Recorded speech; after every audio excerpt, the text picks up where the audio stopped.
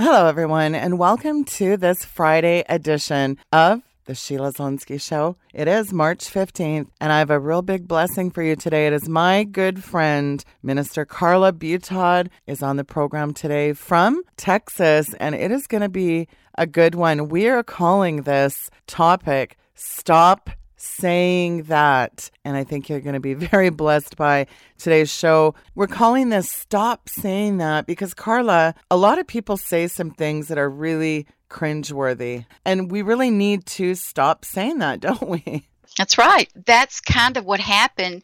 I've gone to many meetings and heard many sermons and come across a lot of sayings that just absolutely, I would have to hold on to the bottom of the chair not to jump up and scream, stop saying that.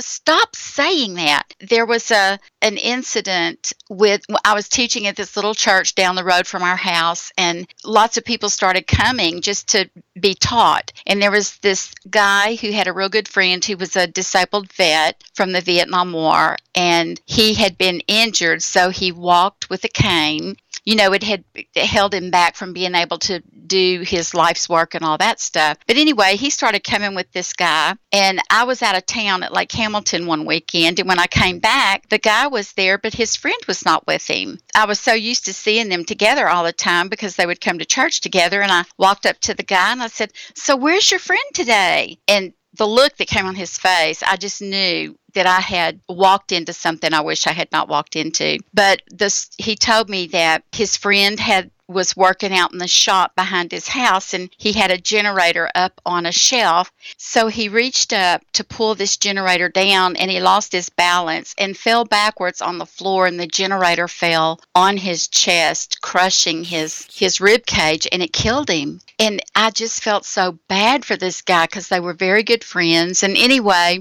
I told him how sorry I was. Well, at this time, we had a preacher that was coming to the church, and the guy is preaching, and he stops right in the middle of a sentence and points to the fella who lost his friend, and he said, "I want you to know that nothing happens that doesn't pass the throne of God first." And then he went on with his sermon, and I was so furious. I mean, what is that saying to this guy? It's like saying, okay, God was on the throne, and here came this scenario of this guy dying this death that he died, a tragic death, and God saw it, and he okayed it. That's basically what he was saying. Well, here's the result of that. The guy never came back to church again. I mean, it just bothered me so badly. And then there are other things. We talk about how God is in control of everything. People will say, well, God allowed that to happen. He is in control of everything. And I was having a conversation with my mom one day and about these kind of things. And she had a discussion with a friend, and she said, well, so-and-so said that, God is in control of everything. And I said, Mom. And she said, well, don't you believe that God is in control of everything? And I said, Mom, do you think that God was in charge, that because he's in charge of everything, that he was in charge of those planes flying into the Twin Towers? You think that he was the author of that? Because if you do, I am offended for my God, and I feel a need to defend him in that, because that is not the God I know. He's not a killer. He's not a murderer. And, in the Old Testament, I always say to try to help someone cross over into this line of thinking, that in the Old Testament, God was the lawmaker, he was the law enforcer, he was the judge, the jury, and the executioner. There's no doubt about it. I mean, he would confront people. Let's just say the story about Moses, when they were at the bottom of the mountain, and Moses went up and brought the tablets down, and they were building this golden calf to worship. And in 1 Kings 18:20 and 21, so Ahab sent unto all the children of Israel and gathered the prophets together. Okay, this is the story when Elijah was on Mount Carmel, and they set up the two altars. Remember, the people that had left worshiping the true God, they were over there with their altar, and then Elijah and the people, set up their altar, and they were going to see which altar God would show up at. Well, we know that fire came down from heaven and burned up the sacrifice on the altar that Elijah and them had erected. Even the ditch that they dug around it and filled it with water, it burned up all the water. But before that happened, in verse 20, it says, So Ahab sent unto all the children of Israel and gathered the prophets together unto Mount Carmel. And Elijah came unto all the people and said,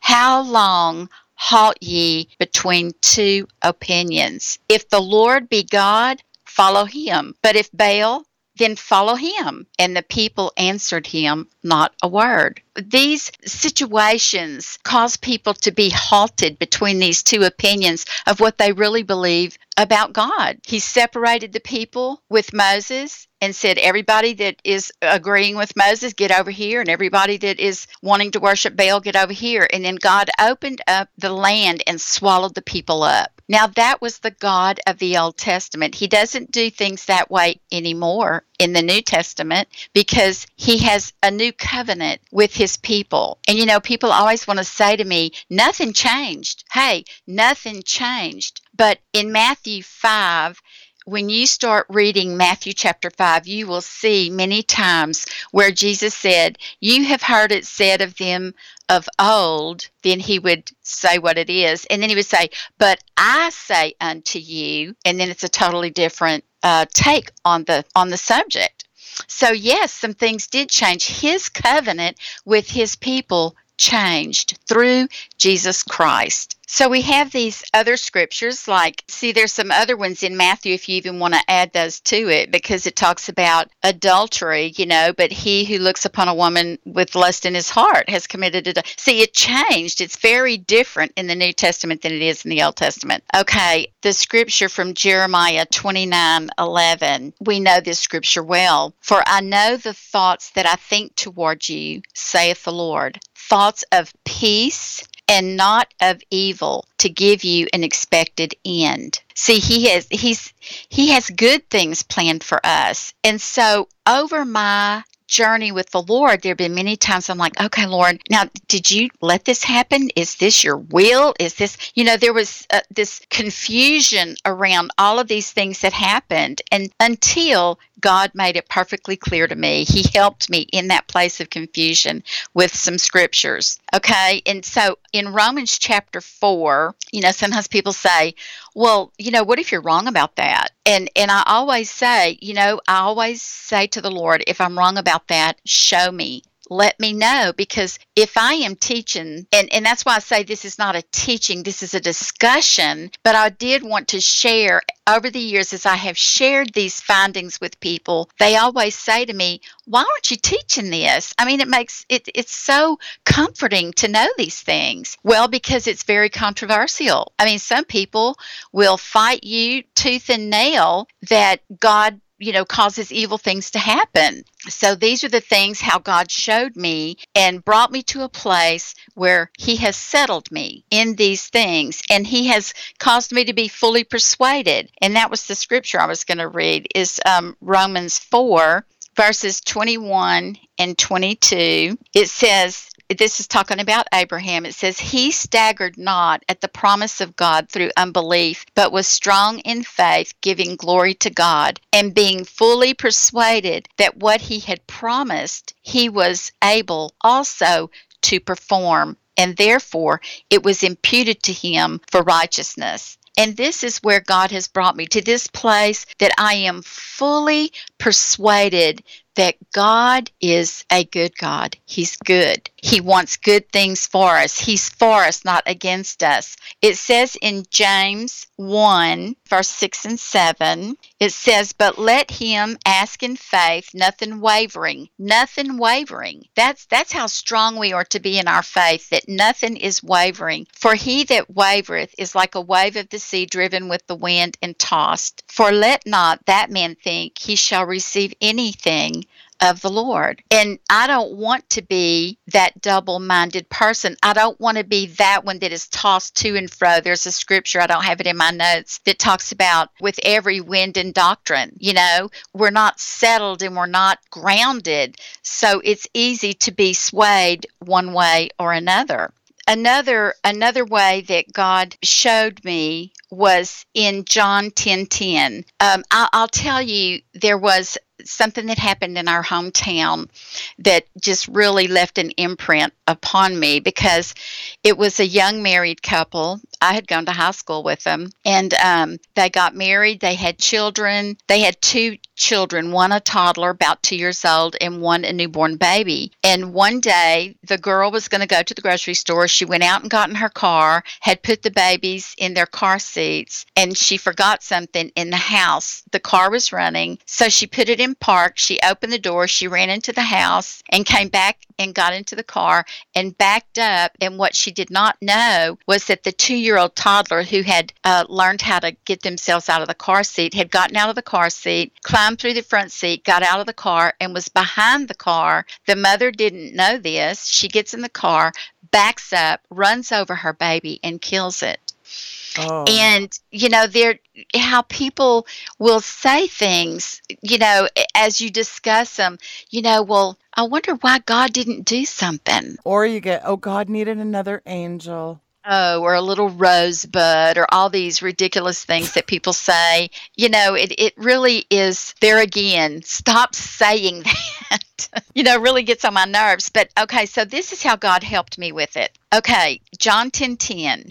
The thief cometh not. That means the only reason he comes, but for to steal and to kill and to destroy. Jesus Christ said this. He is telling us about Satan, the thief. But then he goes on to say, I am come that they might have life and that they might have more abundantly. So I have always loved detective movies, because I told my husband, if I was young enough to go back to school and I wasn't doing what I'm doing, I had this call of God on my life, so that's never been a desire to go to school. But I would go to be an investigator, a crime investigator. Okay, so what do we see when there's been a murder or a robbery or something like that? Here come the detectives with their little brush, the little circular brush, and the dusting stuff. And what are they doing? They're looking for fingerprints. Why? Because when you find the fingerprints, you're going to see who's responsible for the crime.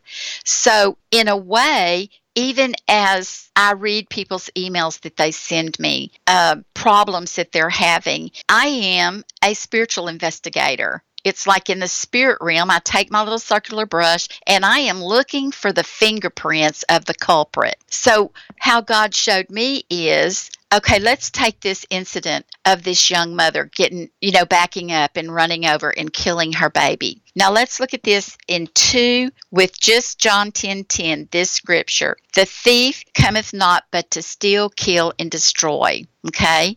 Jesus comes to bring life and more abundantly. So we look at this situation with this baby. Okay, does this have to do with steal, kill, and destroy? Or does this have to do with life and more abundantly? No, it has to do with steal, kill, and destroy. The baby was killed. God is not the author of that baby being killed. But here's the other problem that I find, and this is what I told my mother, about the planes going into the Twin Towers. If you don't factor in the enemy, which few people do, then it's all God. Everything that happens, God is responsible for. And that is just totally not the truth. We have to factor in the enemy here, because this is the opposite of good is evil. And this is what we see so much in the world.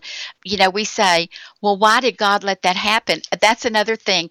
Every time I hear somebody say, well, God allowed that to happen, because God gives me pictures. I see pictures when things happen. And I honestly, I see God leaning over the throne, because he's looking down on this world. And he's leaning over his throne where his head is out beyond his knees. And he's saying, I did not allow that to happen. You did. Because we want to blame God for everything that goes wrong. But people confront me about spiritual warfare. Listen, God's got my back. This, I hear people say this, which is presumption. You know, David said in Psalms, "Let not thy servant commit presumptuous sin." And I stopped when I read that one day and I thought, presumptuous sin? What in the world is that? Well, a presumptuous sin is, and I've told this story before, probably even on Sheila's show, that my brother and his wife were going on a trip. They had their luggage in the back seat of my brother's brand new truck that was given to him when he retired from his job, one of those big fancy trucks. And they had stopped at a restaurant to eat. And what they didn't know was that while they were in the restaurant eating, somebody broke into the truck and took their luggage, which had, I mean, she's a State Farm insurance agent, so she had her computer with all of her information in it. They were going to a State Farm convention somewhere, fine, you know, an island or somewhere. They had all their clothes, evening clothes, jewelry, cameras, money, you know, all the, like $5,000 worth of stuff was stolen out of their truck. Well, they didn't even know it till they got to the airport when they went to get the luggage out of the back seat, and it wasn't there. And then they realized they had been robbed, you know, knowing my brother, because, you know, I'm trying to lead him into all of this spiritual warfare. But, you know, he sees himself as a good Christian man, so God is looking out after him, right? Well, anyway, I said to my brother, I want to know the first thing that came to your mind when you realized y'all had been robbed. He throws his hands out and he said, God, I'm your son. Why weren't you watching after my stuff? And I said, I knew you were going to say that. I knew you were going to say that. But how long would it take when you're driving up? And I do this. I mean, even in my old car, I did this. I have a new car now, but I say this when I go to a parking lot or something. Lord, I stand angels around my car while I'm out of it, that no evil penetrate. How long did that take? Not very long at all. And when you know, we've been given the angels. I know that's a controversial thing too, but I'm settled. I am fully persuaded that he has given us angels to help us. And if you don't want to use yours and yours are unemployed, we'll use yours too, won't we, Carla? Exactly. I'll put them to work. But, you know, I stand the angels around my car shoulder to shoulder that no evil penetrate, you know, so no car doors ding it, nobody comes and keys it, all of that kind of thing. But I can't convince him that this is something that needs to be done. Another time, he has helped a couple of churches get established, and they were building this new church in a town near my mom, and they had put up their sign, coming soon. Well, what do you think happened? As soon as they put that sign in the ground, there were a lot of tragic things that started happening. Like several people in their church were diagnosed with cancer suddenly. One couple, they were on their way to a wedding and their son was going to meet them there in his vehicle, had a wreck and was killed. I mean, there were just all kinds of awful things happening in this church. And so I was out to eat with them and a couple of couples from their church. And my brother said, Carla, you really need to be praying for our church. And I said, well, what's wrong with your church? And he started telling me all of this stuff. And I said, Jerry, you need to start doing some spiritual warfare. I mean, listen, it's time. You're in a position where you need to start doing some spiritual warfare. But here again, he said, why? I said, because what you don't know is, in the spirit realm, you disturbed the kingdom of darkness when that church started to be built. So naturally, the enemy is going to start putting assignments using agents of his. I said, there may be a woman sitting in the middle of y'all's church just listening to all of y'all's plans and everything, and you don't even have a clue that she's doing witchcraft on these people in your church. And he goes, Carla, why would God send a witch into our church? Oh, I said, God doesn't send a witch. I said, listen, in Job chapter 1, it says that when the sons of God came to present themselves to God, Satan was found among them. And God said, where'd you come from? And Satan says, no, okay, listen, okay, where'd you come from? Well, my goodness, God is asking him that? Doesn't God know everything? Why would he ask Satan where he came from? I mean, that'll mess with somebody's theology. Okay, so in chapter 2, again, it said that's how it says it in chapter 2. Again, and you can look this up and see if this is not exactly what it says. Again, when the sons of God presented themselves to God, Satan was found among them. And God says again, where did you come from? See him again.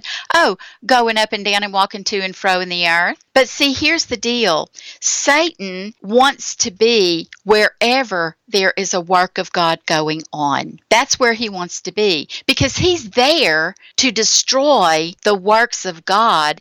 And it says in the Word, we'll have to look this scripture up, Sheila, because it's not in my notes, but it says in the Word that for this purpose the Son of God was manifested, that he might destroy the works of the devil. That's why he was manifested, to destroy the works of the devil. That's in 1 John 3:8. So if this is the reason Jesus came, was to destroy the works of the devil, and we are his followers, shouldn't we be doing the same thing?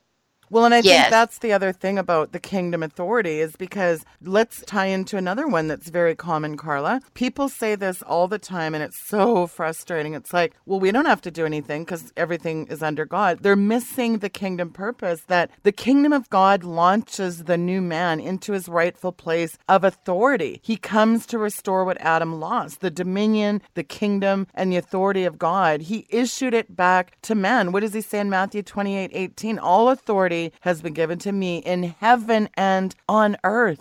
That's right. That's kind of what happened when hell came to my house, when my son went into rebellion, and it caused all kinds of problems in our home and in the community. And, and God told me that, the enemy had tried so many times to destroy me. He's tried to kill me so many times.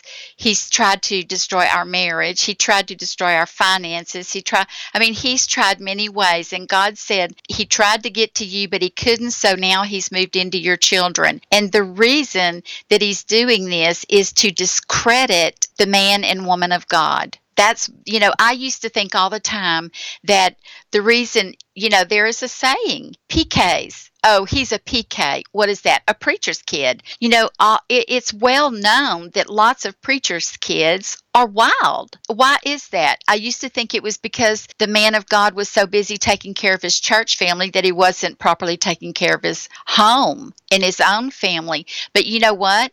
I had to repent of even thinking that, because now God is showing me that he had given me a work to do. And when you start doing that work, all hell is going to break loose. And I mean from the kingdom of darkness. He is going to come against you. That's another misconception. But let me finish that train of thought. All hell broke loose, and I am just shattered as a Christian mother who raised her children in the way they should go. And the word says that when they're old, they will not depart from it. And hey, wait a minute, he's departed.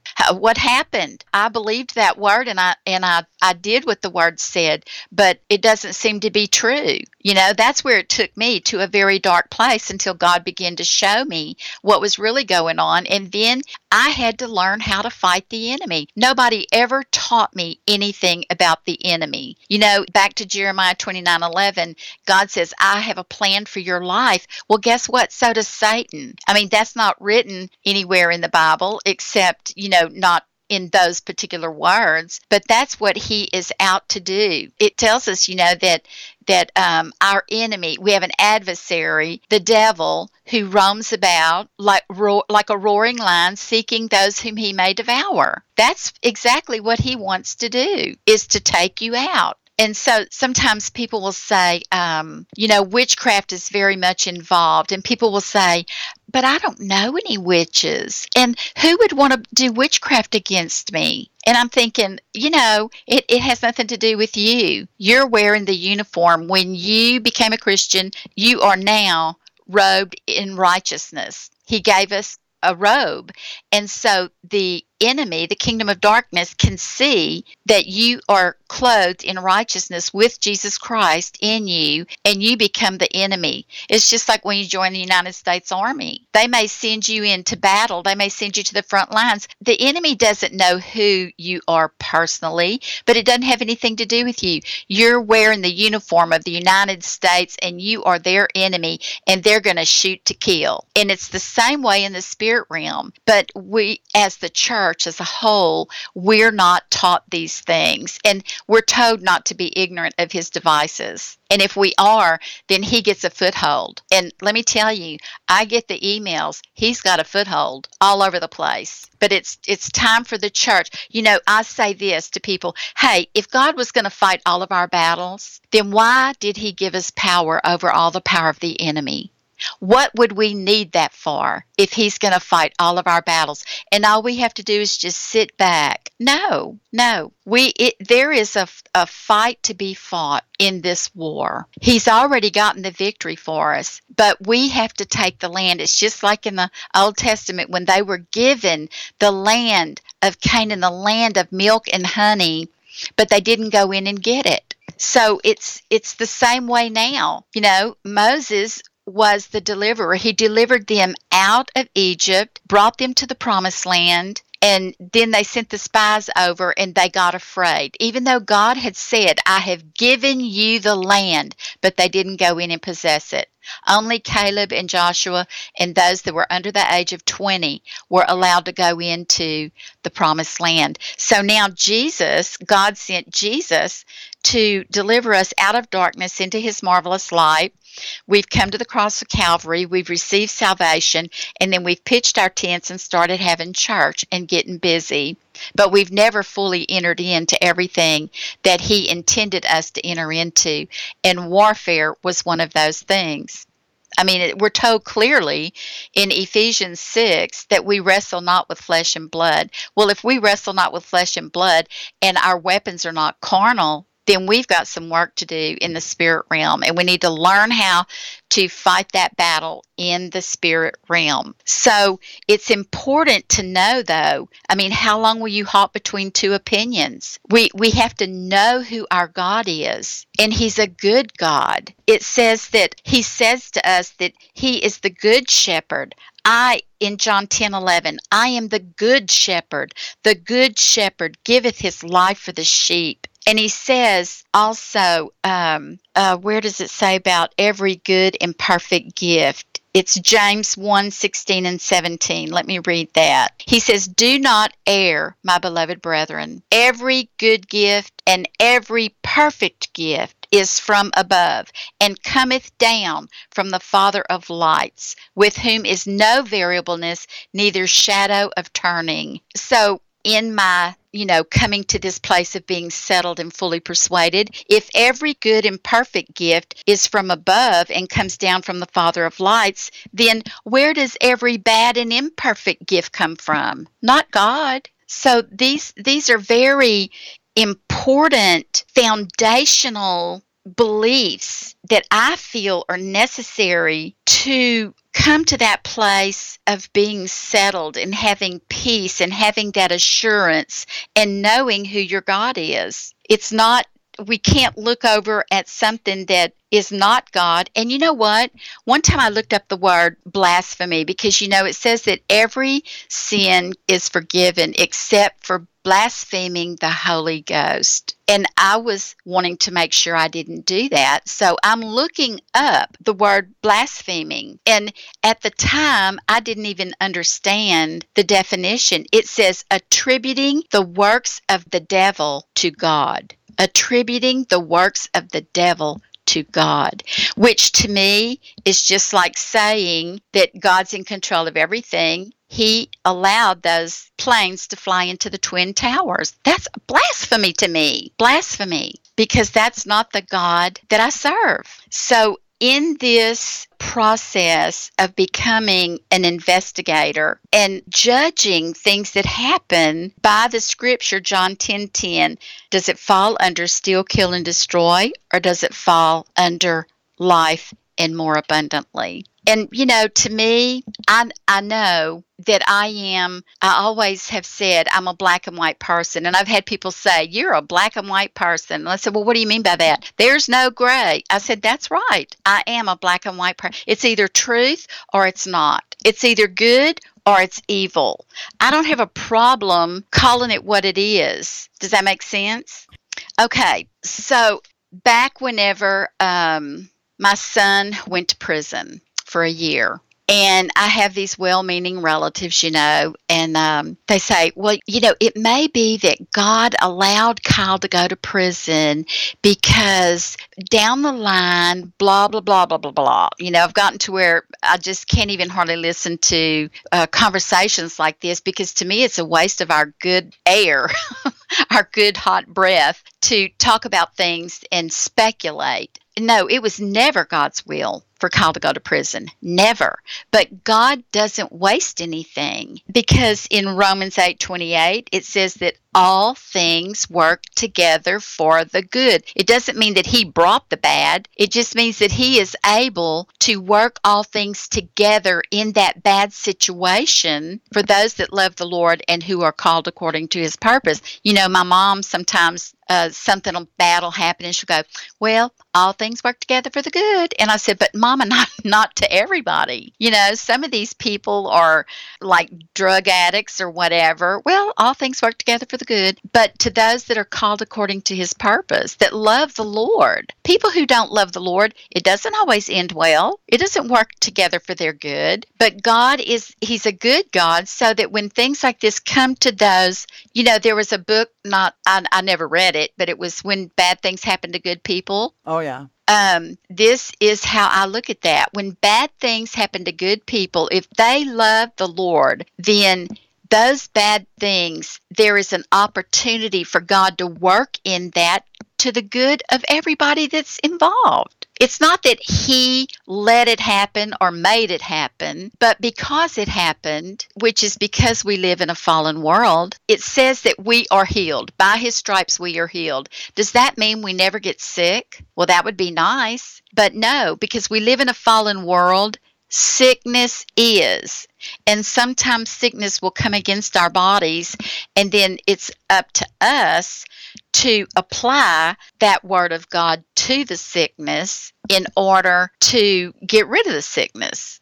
I don't know. It's just been made very simple to me, and I see people struggle with some of these things, and I want God to get the glory that he deserves in the good God that he is. He's not in the business of destroying people's lives. In other words, when things happen and people say, well, God could have done something, but he didn't. But what are you doing? See, he gave us this power. What are we doing? That's what he said to me when hell came to my house and I was crying out to him all the time, Lord, my children, my children, my children. And he said, why are you coming to me with this? And I'm like, what? Well, who else is there? And he asked me that question. Did I say to you that if you had faith as a grain of a mustard seed, that you would ask me to move your mountain? And I had to give that some thought. No, that's not what you said. You said that if I have faith as a grain of a mustard seed, the word says, ye shall say to the mountain. I am the one who has to say to the mountain. And as Christians, because we are not made aware of what we are to be doing, we expect God to do everything. And when nothing happens, we want to blame God for it. So it's time for us to pick up those things that he has given us, the power, the dominion, the authority, and begin to have some life changes, because he's given it to us. There again, if we didn't need this power, why did he give it to us? So it's time for us to begin to exercise that power in these life situations that come up. Okay, so here's one. God loves everyone. We're all God's children. We're all his children. No, we're not. No, we're not. If you have accepted Jesus Christ as He does. God has a love for the entire world.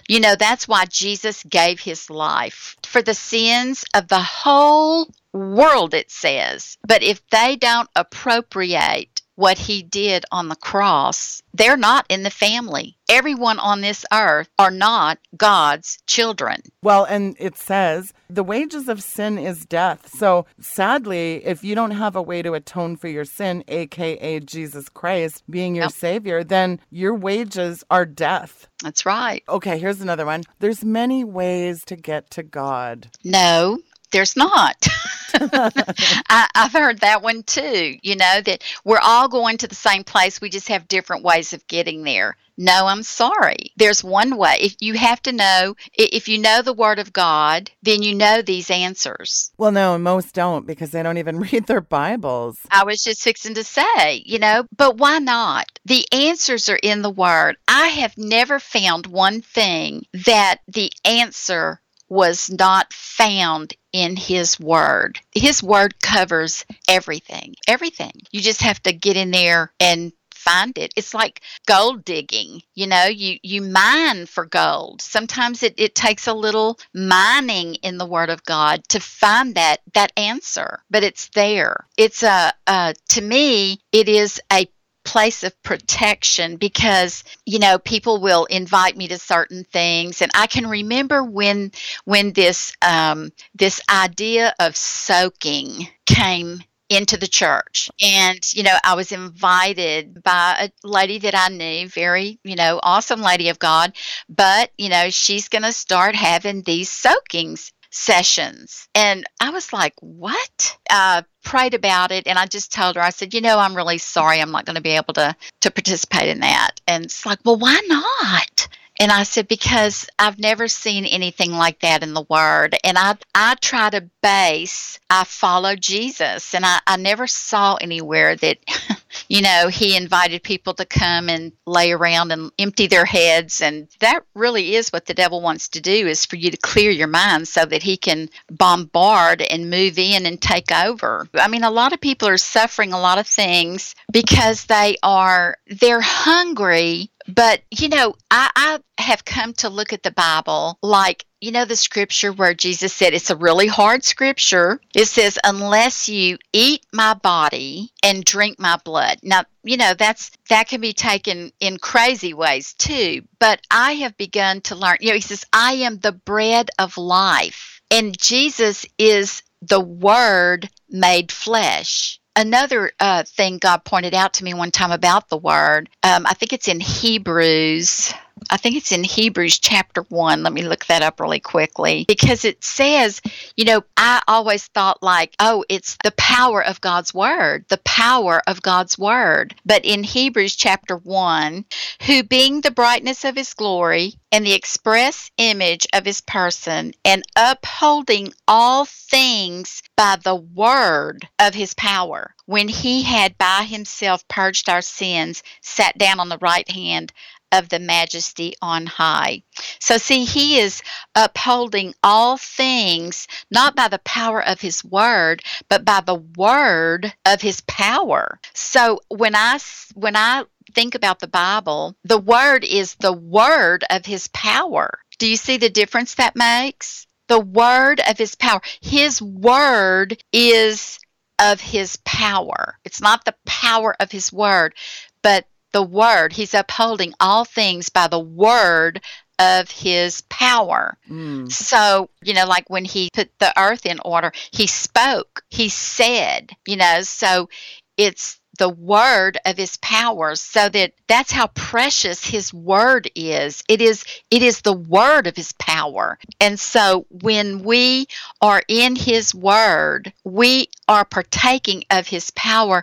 And when we're eating the word, when we're hungry, we read the word, and that is like ingesting the word, and that in a sort of a way is like Jesus said, unless you eat my flesh. So when we're partaking of the word, we're actually partaking of the body of Christ. That's how I see it. We are partaking. He is the bread of life. So we have to feed on this. And as we feed on his word, it is the word of his power. So you're not only getting the word, but the power that the word of God is. I don't know if I'm explaining that properly, but that's what it means to me. And I look to the word, to judge things by. And if I don't see it in the word, then I'm not too interested in it. Like one time I was talking about Mike's dad and his illness, and this really sweet lady said, oh, you know what you need to do? You need to get some blessed salt and sprinkle them around. And I mean, as she started talking about that, I mean, I was just shut down. I said, I can pretty confidently tell you I will not be doing that. Hey, you better put a prayer shawl on before we get any further here. Oh my goodness. Oh my goodness. That one got me in big trouble. Yeah, I remember that. It got me in trouble too, so don't feel bad. But one of the things that we have to quit saying, and this is one of my pet peeves, is, oh, I'm so lucky. You're so lucky. That is one thing Christians have got to stop saying. There's a lot of those type of things. We really got to start paying attention to our words. Our words are very powerful, and we can speak word curses over ourselves. So we got to pay attention to that, don't we? Yeah, it's all bad. We are just really a collection of bad habits, I've learned. It took me a long time to start breaking those things. And let me tell you about the word lucky. It's a derivative of the name Lucifer. Bingo. Before I knew all of this stuff, I had this dog that it was a stray, and he was terrible looking. He was hairless. He stunk like he was already dead. And we had just lost our family pet, and the kids were like, oh, a dog. I said, we're not having this dog, And so we ended up keeping the dog, and I named him Lucky because he was lucky he got to stay. And then the dog later, I mean, he was so horrible. I told people this is the dog from hell. I mean, he was just, and then later I thought, how could he not be the dog from hell? I named him Lucky. That's like calling him the devil. But no, really, when we say, oh, you're so lucky, that is giving credit to the power of Satan that whatever you're saying you're lucky about, you're crediting Satan with it by, oh, we're so lucky, or, oh, you're so lucky. No, I have switched that out with fortunate or blessed. But you know what? I look at all the people that are godless, and they have hijacked the word blessed because I guess they like the way it sounds. So, now like people in Hollywood, oh, we just feel so blessed to be able to, work in this project and blah, blah, blah. They're no more. I mean, blessings are from God. Yeah, but the enemy has a counterfeit blessing too. Yeah, it's a satanic blessing. It's like a woman told me one time, I was talking to her, or, I was being an investigator. So have you ever had an adulterous affair? She said, well, yes, I did. She said, but can I tell you something, just being perfectly honest? I said, yeah. She said, that was the best sex I ever had in my life. And I said, you want to know why? And she said, yes, but inside me, I was saying yes too, because I had no thought to say that to her. And sometimes God speaks things through me that I don't even know, didn't have a thought to say it. So when I heard that question, you want to know why it was the best sex you ever had? Because Satan anointed it to be better than what was legal. Sex with your husband is legal, but because you were having an adulterous affair, Satan was putting an anointing on that sex act to make it greater than even the legal sex. And that's what he will do. It's deception. These are things that were really helpful to me in my journey with my walk with the Lord. In giving, attributing things that were absolutely from hell and saying that it was God. I mean, we talked about that, but that was a big one for me. I mean, I just sometimes just, want to hit people who say things like that. Well, it must have been God's perfect will that you didn't get this or you didn't have that. No, sometimes it's because the enemy robbed you of that. They don't factor in the enemy. This is the problem. That's right. like something being a closed door, like God closed that door. Yeah, or it must be God's will, or he wouldn't have allowed it. Yeah, or he wouldn't have let it happen. Not everything is ordained from God. I think it's just really important on this show, Carla, for people to understand that they need to also factor in the enemy and not just this broad stroke that, oh, just everything that happens is God ordained. Well, are you ready to get into some prayer, Carla? Okay, I just wanted to say this first because I know there are maybe some things that you heard today that kind of pricked you when you heard it, but I just ask you to put it on the shelf and allow God to talk to you about it. It may be different than what you've always believed, but allow God to talk to you about these things, okay? So, Father, right now we just come before you. We thank you for this time of discussion, just sharing our hearts with each other. But right now, we want to exercise the authority that you have given us to bind and loose. And right now, I just bind every Antichrist spirit over the people that would cause problems in their beliefs. I come against the power of doubt and unbelief, having pride that won't allow you to change what you believe. I come against all generational religious spirits that have come down the family line and traditions that you never would change anything because that's what we've always believed. I come against lying spirits in the name of Jesus, all spirits of blasphemy, all the times that we have said that God was the author of and it clearly was not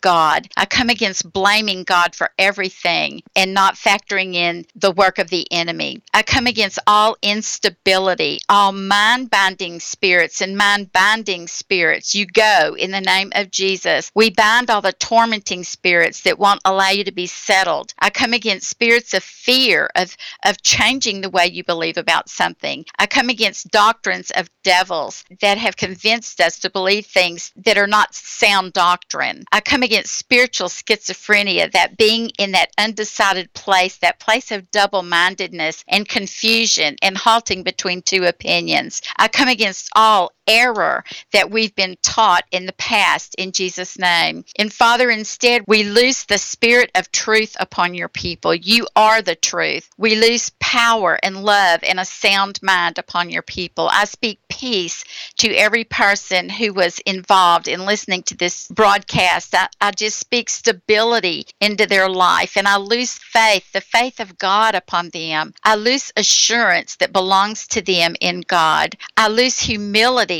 in the name of Jesus, that we maintain a teachable spirit, Father, that we can become fully persuaded that you are a good God. Father, give us eyes to see and ears to hear and hearts to receive your truth and to further our knowledge of you and our relationship with you and our depth of faith and our spiritual life. We can have that joy that you want us to have as we serve you and we come into agreement with your purposes and your plans for our lives. In Jesus' name, amen. Amen. Good job. Listen, this was really powerful show today. I hope everyone was really blessed by this. And Carla, do, for the new listeners, give out your information on how folks can get in touch with you. Okay. It's Carla Butaud, CarlaButaud.com. My email address is the same thing, carlabutaud@gmail.com. It was great to have you on the program, Carla, and I really appreciate your time. And hopefully the takeaway from this show is stop saying that.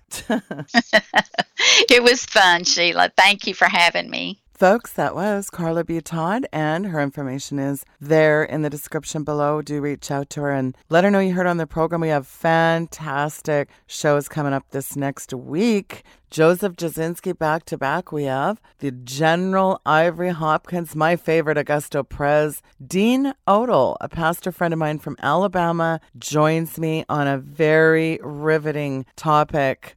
Oh boy, I'm going to get myself into trouble. And then Mark Sellers, my good friend from Colorado, did an incredible show. All this in the next days to come. So make sure that you are subscribed to my YouTube channel and you're following me over there on the podcast. All that information is linked on my website at SheilaZielinski.com or Sheila.media. We'll see you real soon. Good night and God bless.